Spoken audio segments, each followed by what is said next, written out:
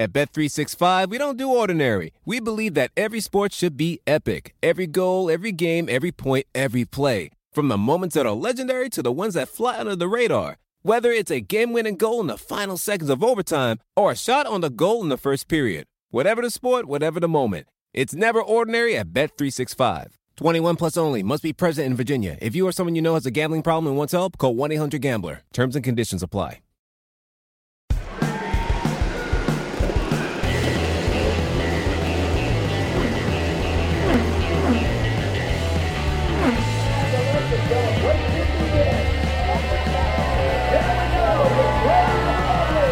This is Off Track with Hinch and Rossi. Hey guys, welcome to another episode of Off Track with Hinch and Rossi. I changed it up. No, I don't. Yeah, now I miss hello and welcome. You guys are so hard to please, I tell you. It's Alex that's hard to please. Guys, I go with anything. Like, why is this now a surprise? No, that's fair. We're assuming there might be some first-time listeners, and so we're just making sure they know right off the bat, if this is your first introduction to Off Track with Hinch and Rossi, Alex he's a miserable guy. He's just a very unhappy person. A miserable person. I am quite happy, honestly, with my life and my surrounding things. I just don't like podcasting. Alex is a very happy guy. The problem is his happiness comes from others suffering.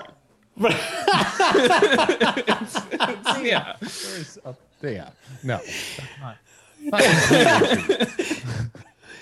Mild degree of truth in that. Oh, what a day. What a day. Well, welcome, guys. Happy Thursday. Alex and I just got back from, a couple days ago, got back from a little on-track action at Old Texas Motor Speedway. Back which was 15 hours sooner than James because I book my own travel and do it correctly.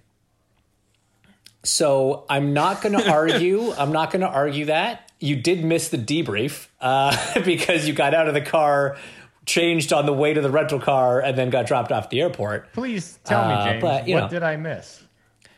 Cars, you missed nothing. Follow.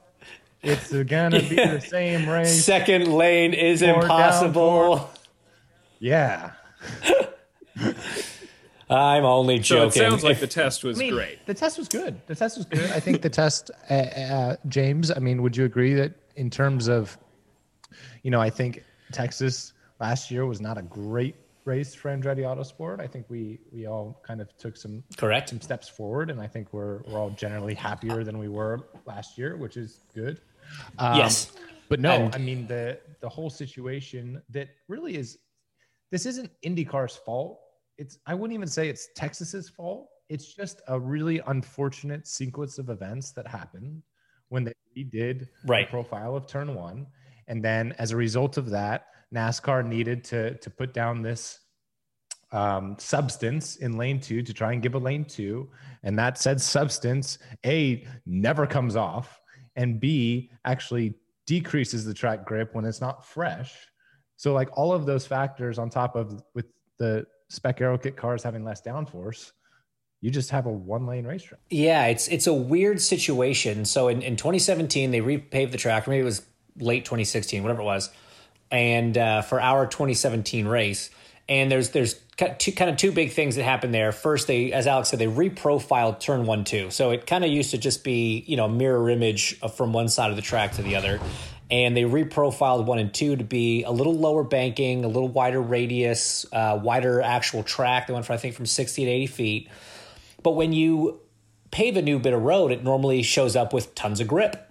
And tons of grip often leads to pack racing for us and even for the stock cars. And stock car guys like it when the tires fall off and the racing's a little better that way. So they actually, scrubbed lye onto the track, or somehow they lied the racetrack. Like an acid wash. Yes, exactly. And it made the surface incredibly slippery. And we kind of had the benefit of the NASCAR guys having a race about 2 or 3 weeks before we ran there. So they got the worst of it and sort of broke in the racetrack for us. And that first race at Texas after the reprofile in 2017, Alex, you and I were watching a clip of it the other day. It still ended up being a pretty good race. It was definitely on the edge of a pack race just because of the added grip and by the time the second lane came in. But it was exciting and it was fun and a lot of incidents, but that's sometimes what happens at Texas. And then, yeah, like you said, the traction compound goes up and it just stains the racetrack and just lowers the physical grip level once the NASCAR guys run on it and kind of tear up the actual sticky part of the compound and just leave this sort of stained bit behind with a bunch of residue on it that makes it impossible for us to run on. And so it's just these unforeseen circumstances where we're now sort of stuck to the bottom of the racetrack without having a ton of tire degradation or anything like that, without having draggy cars that draft up on each other a ton. So there's some things that IndyCar has tried and is constantly trying to make it better, but it is a challenge at the moment. I'm not going to lie. Yeah, I mean, it sucks, right? Because at the end of the day, Texas used to be, one of the best oval races on the calendar, right? In terms of the show, in terms of what people got to see, a nighttime super speedway race, like that's something to behold. And it's kind of fallen from that a little bit the past couple of years. And it's tough. It's really tough. I mean, it's tough for us as drivers because at the end of the day, when we're out there and you get a run on someone out of kind of turn 2 and you use the draft and turns 3 and 4 is still pretty much flat when you're behind the car. So you're still getting the slipstream effect and you've got the run and like, you're going to pass the guy, but all they do is just stick to the bottom through the tri-oval. And then there's no lane 2 for you to really do anything. And so then you back off and you lose 8 car lengths, 6 car lengths. And then it takes a whole nother 2 laps just to repeat the same process over and over again. Like there's nowhere for you to go unless they make a mistake in traffic out of kind of turn 2 and you can kind of get by into 3. But even then it's quite difficult. So it's a real bitch. I'm going to be honest with you. That is actually a pretty solid way of putting it. That is definitely the feeling you get in the car.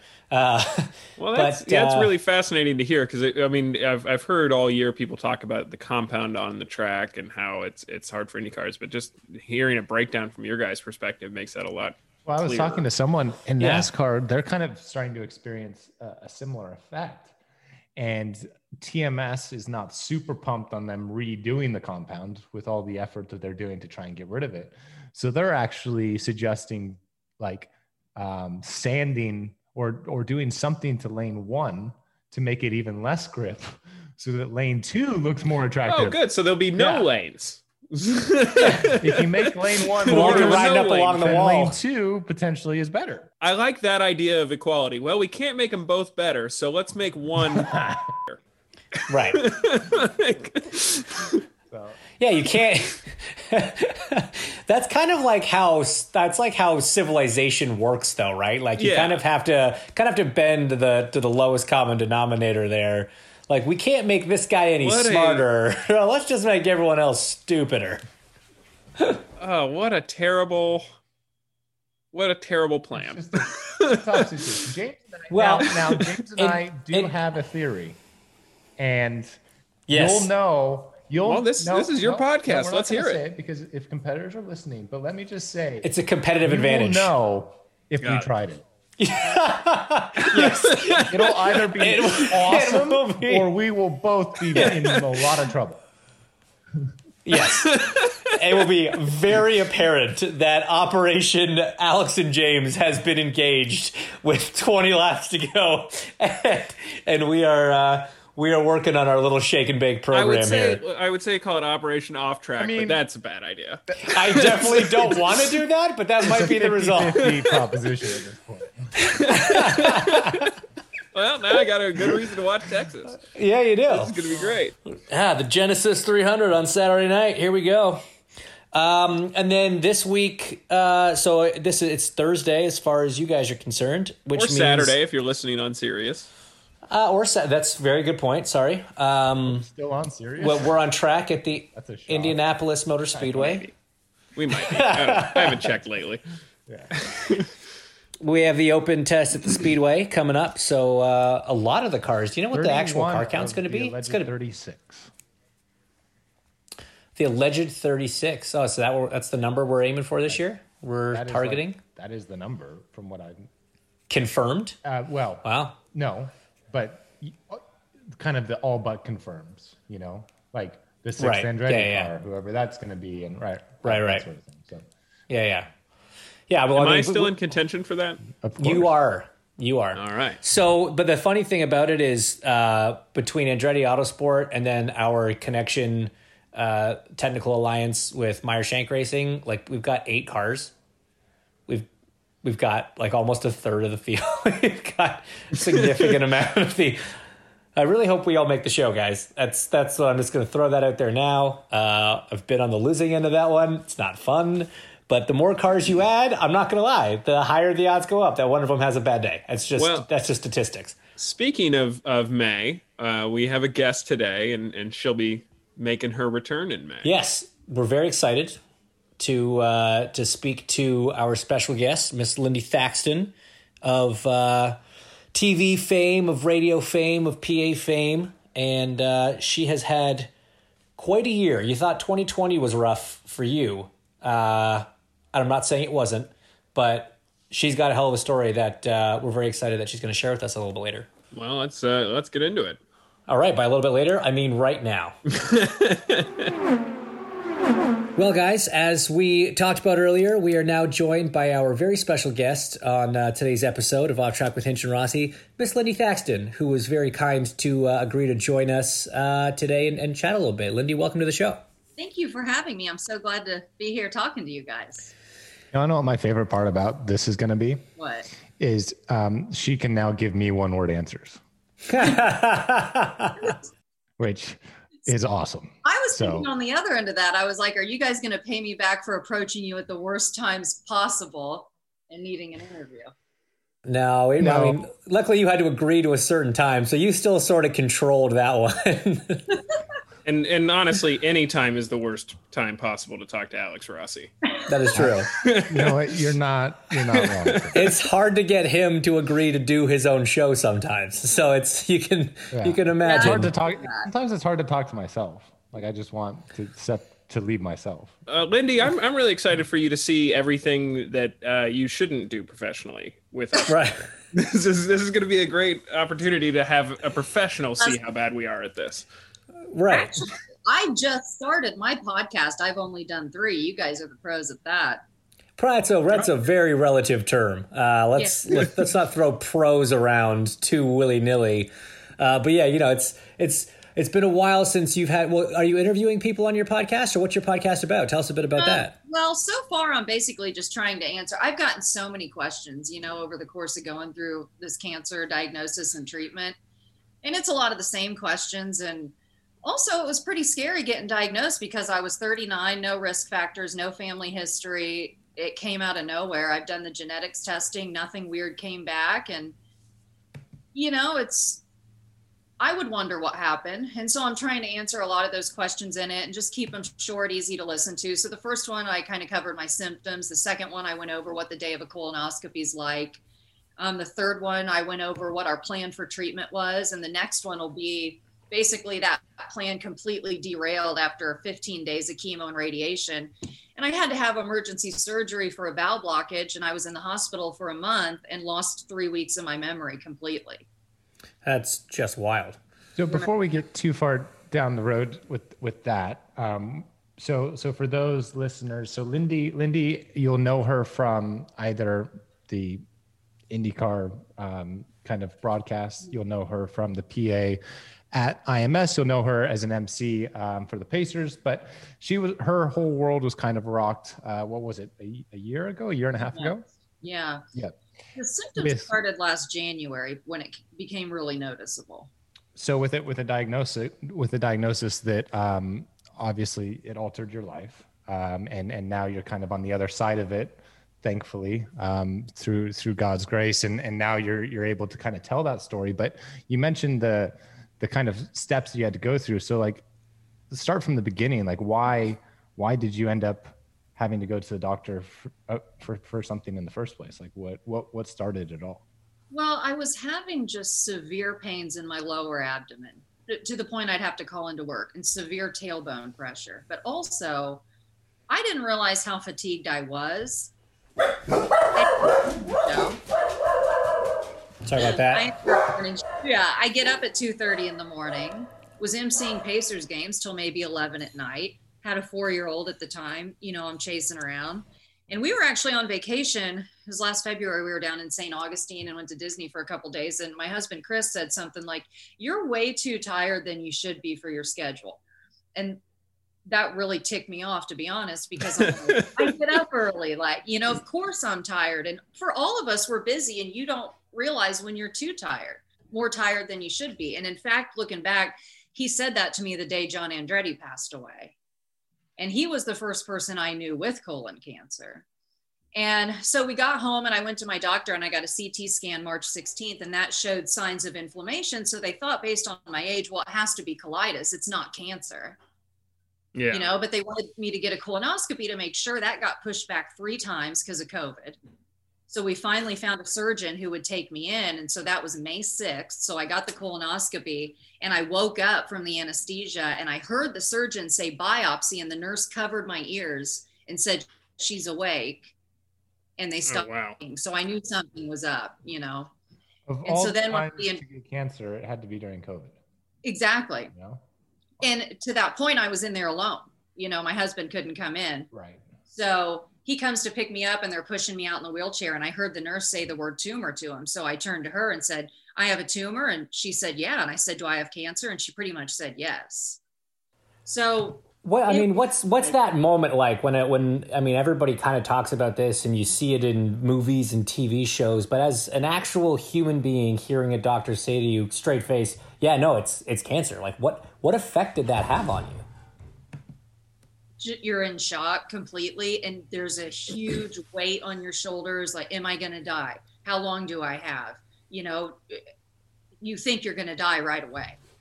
It was really hard for me to come home and look at my son. Like, am I going to see his next birthday? Mother's Day was like the next weekend. That was like the worst weekend for me, because you also don't know for a couple weeks what stage you are. And you're like, am I stage 4? I'm done.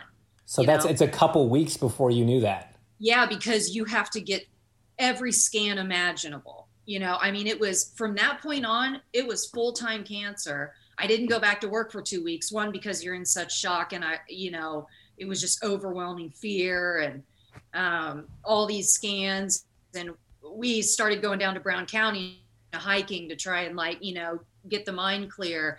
And 2 weeks later, we were driving down there when I got the call that it had only spread to my lymph nodes, thank God. So I was stage 3.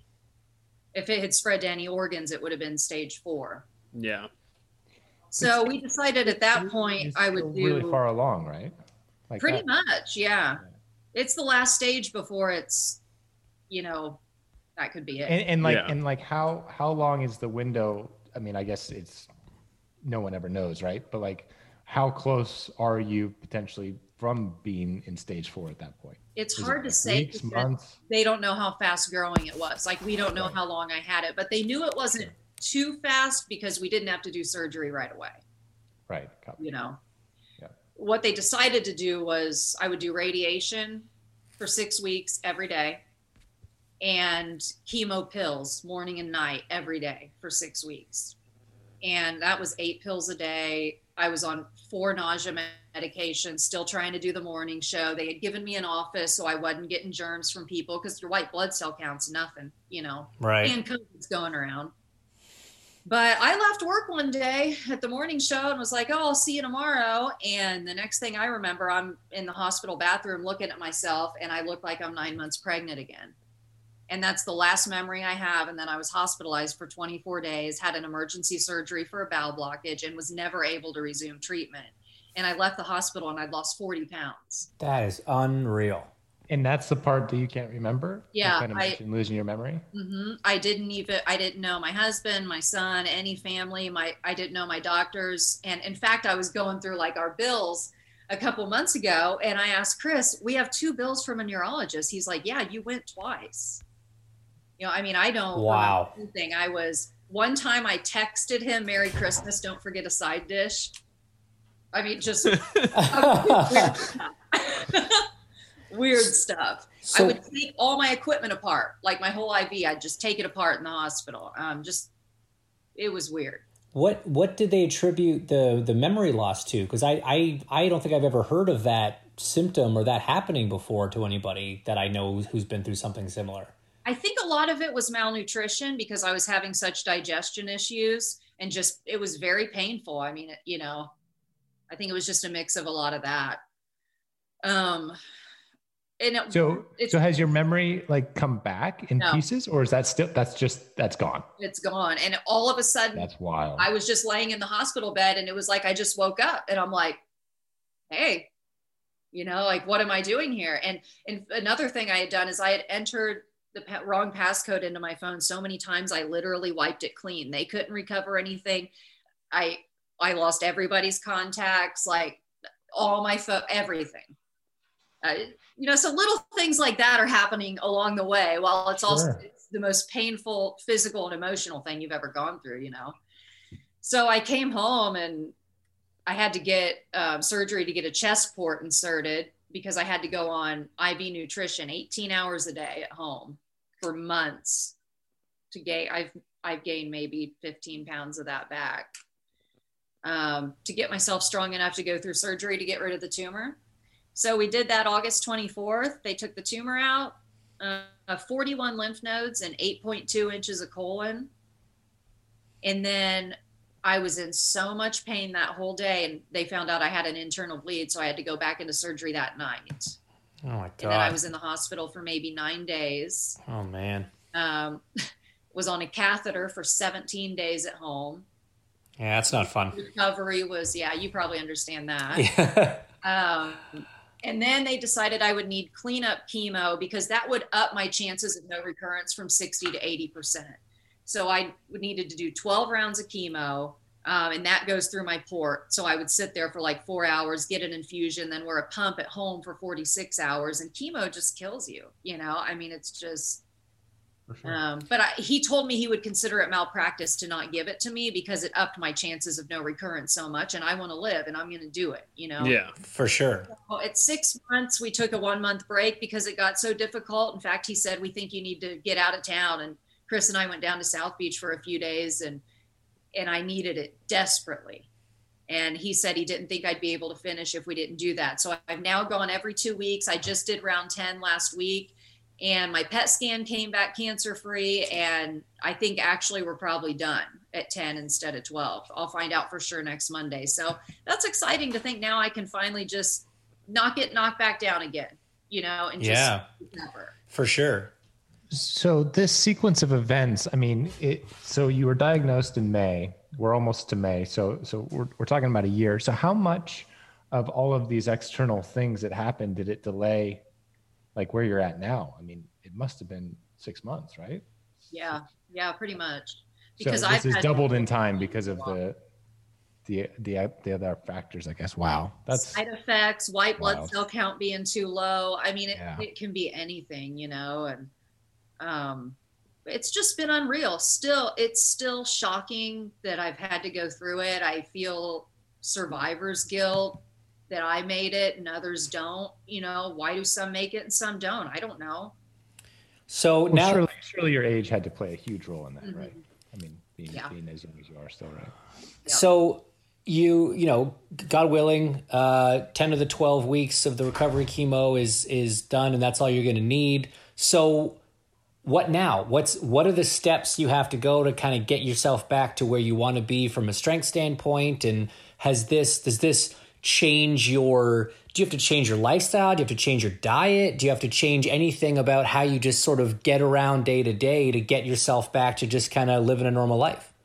Well, that's where I'm at right now is, I've done nothing for the past year but fight this. And then all of a sudden you're done with that and you go, well, oh my gosh, what am I going to do for myself now?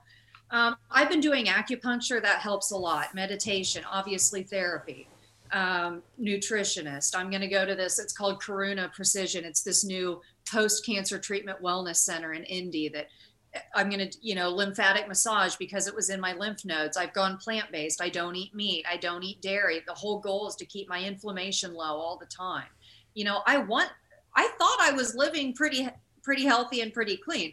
You know, I can't look at other people and go, well, they drink soft drinks every day. Why didn't they get it? I didn't drink soft drinks, you know, and all this stuff. And there's no answer to that. You don't know why anybody gets anything. Yeah, there's no formula for it, right? Yeah. It's just one of those things. Yeah, but I feel like I have to take action, and I want to, and I need to just keep things as stress-free as possible. And I don't want it to come back in 3 years.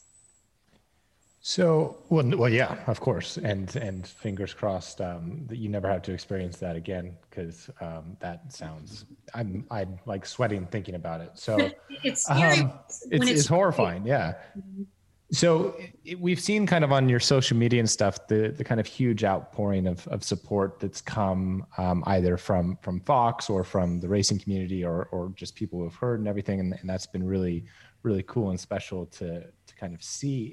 Did that surprise you, or yes. Like it did? Very much so.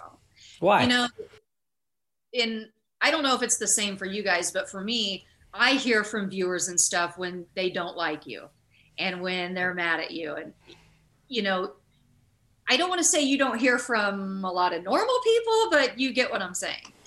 And since this has happened, it is unbelievable.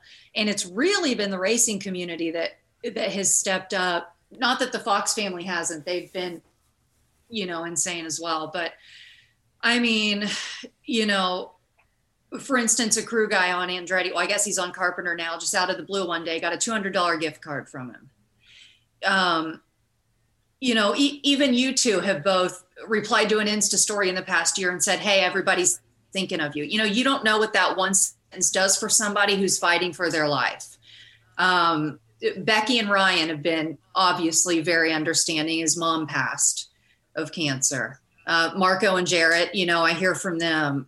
Just random flowers that come go from IMS, the things like that really lift you up. But also what's been unbelievable is the Indy Family Foundation and USAC Benevolent Fund have helped us pay our mortgage and stuff. They've helped us pay our bills. And those are the racing organizations that, if people don't know, that help people when a family member's been killed or is sick or injured from a racing accident, you know, and it's very expensive when you get cancer, you know, and that's been a lifesaver. And, you know, Katie Hargett and her husband, Taylor, they've mowed our grass. Just from the littlest things to the biggest things, the racing community has done. And the messages from the fans, I mean, you guys know how that goes. You want to answer everybody. It's overwhelming, but you read everyone and you appreciate every single one. For sure. For sure. Is there one comment or one piece of advice or something like that kind of stood out to you that was impactful in the moment? Well, I'm sure there were many, but. Yeah, that came from you. Oh, well, good job, James. Well, go me. Eat it up, yeah. One of the things. I guess today's James's day. It's really hard to tell people you have cancer, and that was surprising to me. It's devastating to tell someone that. So there were some people I wanted to tell, you know, before it came out in the newspaper, and, you know, James, you were one of those, and you said, you have to keep your mind right. I mean, you basically said you have to keep your mind right or you're not going to be able to do it. And you were the first person to ever say that. And it's a daily battle, but you have to do it. And that was a big part of what got me through all of that. Yeah, no, I remember that. I remember that chat. And it's true. I mean, it was the biggest lesson I learned in 2015 was how powerful the mind is and how big an effect it has on the healing of the body. And that's great. I mean, it makes me very happy to know that was, you know, something that kind of helped you through all this, because I can't even imagine, you know, this again. Alex, I'll kind of copy what Alex says. I mean, I've been through certain things, but just hearing your story, it makes me feel like I got a paper cut. You know, it's. Oh, please, no. You got more than a paper cut. Well, no, he got a big paper cut with a piece of metal. Yeah. I got a metal cut. A metal cut. It got hinge kebabbed. Yeah. Yeah. Whatever, James. You know what? Here's a random story. Back in it was probably 2009, they sent the TV announcers to driving school at Skip Barber, and James was my instructor. So you didn't learn how to drive at all. I got most of it. You need to go back to driving school. Yeah, you know, he did hit that wall. It's fourth and fifth. I mean, it was a mechanical failure. Forgot to turn left. Yeah. Should have kept turning. So Lindy, let's move on just a little bit away from kind of the it's honestly, it's a very encouraging story, and it's one that we're very grateful for you sharing. Good, thank you. And ultimately we're thrilled to hear that you're seemingly on the other side of it, and you'll know a lot more on Monday. But let's transition a little bit to the racing side of your career, and something that you're obviously hoping to come back to very soon. How did that come to be? Did you want to be involved in motorsports? Did you want to be a morning news host? Like, what was your ideal job kind of when you were growing up and in school? Yeah, motorsports announcing had not really occurred to me. I was a 500 princess in 2001. I think that was Elio's first win. I lost out that year. I lost out on the 500 princess that year. I'm still devastated. Little bitter about it. Yeah. But I was doing TV news and anchoring morning shows, and I got an email from a guy who produced ALMS radio in like 2007, 2008. And so I did ALMS radio on the weekends while I was anchoring in Jacksonville, Florida. And then that's when IndyCar switched to Versus in 2009. So they hired a new TV announcing team. So I got in on that. And I had interviewed, a lot of the IndyCar guys because they would do the endurance racing with ALMS. So then I did that till probably like 2013. And then I got on IMSPA and have done that ever since, and been anchoring the morning show at Fox 59. But when I was doing IndyCar, it was pit reporting and hosting the pre-race show. It was a good time. What's it like living your life from like 3 o'clock in the morning to 2 in the afternoon? It sounds awful. I just want to throw it out there. It sounds just terrible. That sounds like, hell on earth. The good thing is I can leave work between 7 and 10 a.m. Yeah, but you woke up at 2:45. Yeah, which means you probably had to go to bed at like 6 p.m. and just Yeah. And that's something I got to think about when I go back to work, is how am I going to structure my life? Because, it's very important that I'm active every day, and taking care of myself and getting enough sleep, and how am I going to structure that when I go back? And a lot of that, you have to eat right and take care of yourself, because your body can't get used to that sleep schedule no matter what. No, it's just unnatural. You never get used to it. Mm-mm. No, but there's no. I bet your house has the best blackout curtain. Morning show personality. I'm laid back, I'm more of a morning show than an evening show person, I feel like. Okay. I don't know what the difference is. No, there's I went on my show and not go according to the script. Evening, you sit there and read it. Is that because no one's awake yet? We're waking them up. Yeah. So you can say something wrong and they're not actually sure if they heard it wrong because they're still kind of asleep, What? Yeah, right. I've said a few things. You know what? Think about it. Nurses, doctors. There's a lot of people who work odd shifts who watch that 4 a.m. Yeah, I had a neighbor across the way in my courtyard of my apartment who was an anchor for Spectrum News from like 2 to 4 a.m. And it was worrying to me how similar hours we kept. Totally different reasons, but yes. Yeah, exactly. we hung out a lot more than we should have. That's for another time. So, Lindy, what's something you're looking forward to doing or getting back to that you haven't been able to for the last year? Honestly, working. Yeah. I know that sounds weird because everybody wants to not work. And when you can't work, you want to. Yeah, but you want to not work because you won the lottery or something. Exactly. Not went through what you've been through. Yeah, because you're Tim. And you know what? I want to feel good. I feel better now, but I still feel like if this were a normal year, I'd call in sick. But for me, it's a good day. Right. I want to feel good several days in a row, and I know that's coming. Yeah, you sort of recalibrate what feels good means, right? And exactly what's enough to get you down. It's your tolerance for pain, your tolerance for not feeling awesome, but still getting through what you have to do is definitely shifted very far in one direction. I had a tolerance for pain that I had no idea I had. It's one of those things, yeah. Until you're put in that position, there's no reason to know that kind of thing, right? Yeah. When are we going to see you at a racetrack? Are we going to see you at a racetrack? What's the plan there? I'm hoping to be back doing PA on the day of the 500. That's the goal. Oh. That would be amazing. That would be the Indy 500 return to work. It'd be Indy 500 returning to normal in many ways. We're back in May, back with fans, and back with Lindy Thaxton on the PA. So that would be tremendous. Just sounds right. Just sounds right. I love special moments with you guys there, and now I feel like I'm going to have one of my own. Yeah, no doubt. No doubt. Well, hey, Lindy, I wanted to say this earlier, and I just want to say it, and we've talked about this before, the willingness that you had to share your story over the last year, and especially now knowing that you have a podcast. Tell us, first of all, what the podcast is called and where people can listen to it. Oh, it's called Life with Lindy. You can find it on Apple Podcasts or all that, or just go to lindythaxton.com and you can find it. I set it up myself, so be kind. I did the best I could. If they listen here, their bar is pretty low. You're already doing better than us from a production quality standpoint. Just your willingness to share your story and share your journey, I think it's so incredible. You got to be so strong to do that. It's going to help so many people. We saw this with Robbie Wickens when he got hurt, and the level of insight he gave to people through his recovery and the messages he would get and still gets daily from people saying how much of an inspiration that he was. I know that you're about to be inundated with all the same stuff if you haven't already from what you've shared. So thank you on behalf of everybody for being as brave as you were to share that. And before we let you go, we have to ask one last question that we ask everyone on the show. Ooh. And it's because I've listened and I don't know what this is. It's a little convoluted because James was your driver coach. Had I been your driver coach, it probably would be a different number. But what's the fastest you've ever driven? Driven. Yes. Yeah.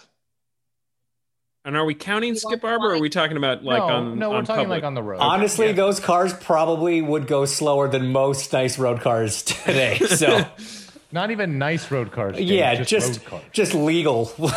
Just car. Pass the transportation test. Streetcar. What was it? I've definitely driven 110 in a streetcar over my life. Okay, yeah, no, that's good. That's good. We've had higher than that, but I've ridden a lot faster because I've had a lot of two-seater rides, fortunately. There you go. No, that is 40 miles an hour faster than 3-time Daytona 24-hour winner Ricky Taylor. Yes. Yeah, you got him big. But 70 miles per hour slower than the hot dog guy. So the interstate should cruise at 85, I feel like. I think that's fair. I think that's fair. Allegedly. As James said, thank you so much, Lindy. We appreciate you, and we love to hear your story, to watch your story, and we cannot wait to see you back at the track, hopefully here in a couple of weeks. Thank you so much, guys, for having me. So, I mean, that puts a lot of things in perspective, obviously, guys. Big time. Big time. Here, this might, going back to the beginning of the show where you all think I'm miserable, I just have a question. Okay. And I'm just, if you're going to have something like this happen to you, is it kind of good that it happened in COVID and everything was kind of messed up anyway? Aside from, let's take out the medical situation of her husband not being able to be there in the hospital because of quarantine and stuff. But for the rest of the world, everything kind of got shut down anyways. So you might not feel like you're missing as much, ? I don't know. I don't know, man. So I see what you're saying. And like you say, if you're taking out all the inconveniences that COVID would have had on the medical side of things, I would say it's a double-edged sword, right? Because yes, it's a great year to not really be able to or feel like going out anywhere because you couldn't anyway for the most part. But then there's also like when you're going through that kind of treatment, your immune system is massively compromised, and there is this very bad disease floating around the world. So it's, it's a tough. Yeah. Basically, you just don't want it ever. You just really hope it's not a thing that happens. Yeah. And then add in all the added stress that everybody had in 2020. It's not like that went away. Well, exactly. Right. She still has that a young son, is schooling, and it's so there's a whole lot that goes into it, but it's something, unfortunately, that affects many, many people. And I don't think there's anybody that's listening to this right now that hasn't been touched by cancer in one way or another. There are a lot of organizations and charities that you guys can donate to or support. She mentioned some of them with the Indy Family Foundation here and the USAC Benevolence Fund. Obviously, Ryan Hunter-Reay and Becky Hunter-Reay have their charity, Racing for Cancer. So just throwing it out there. If you're feeling touched by the story and you want to help, there are definitely a lot of ways to do it. All right. And on that note, guys, thanks for tuning in for another week. Alex and I are going to go hit the racetrack, and we will chat to you in a couple days. Can't wait. Yay. Sure. Always got to ruin it.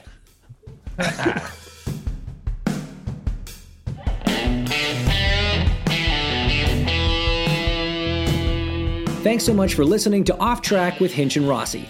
Keep in contact with us on Twitter and Instagram. Our handle is @AskOffTrack. Or you can follow us individually. We're @Hinchtown and @Alexander Rossi.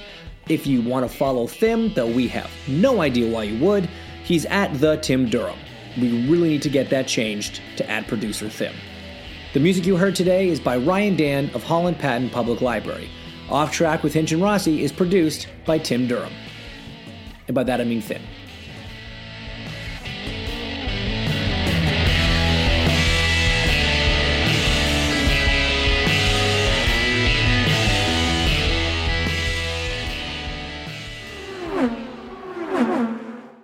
At Bet365, we don't do ordinary. We believe that every sport should be epic. Every basket, every game, every point, every play. From the moments that are legendary to the ones that fly under the radar.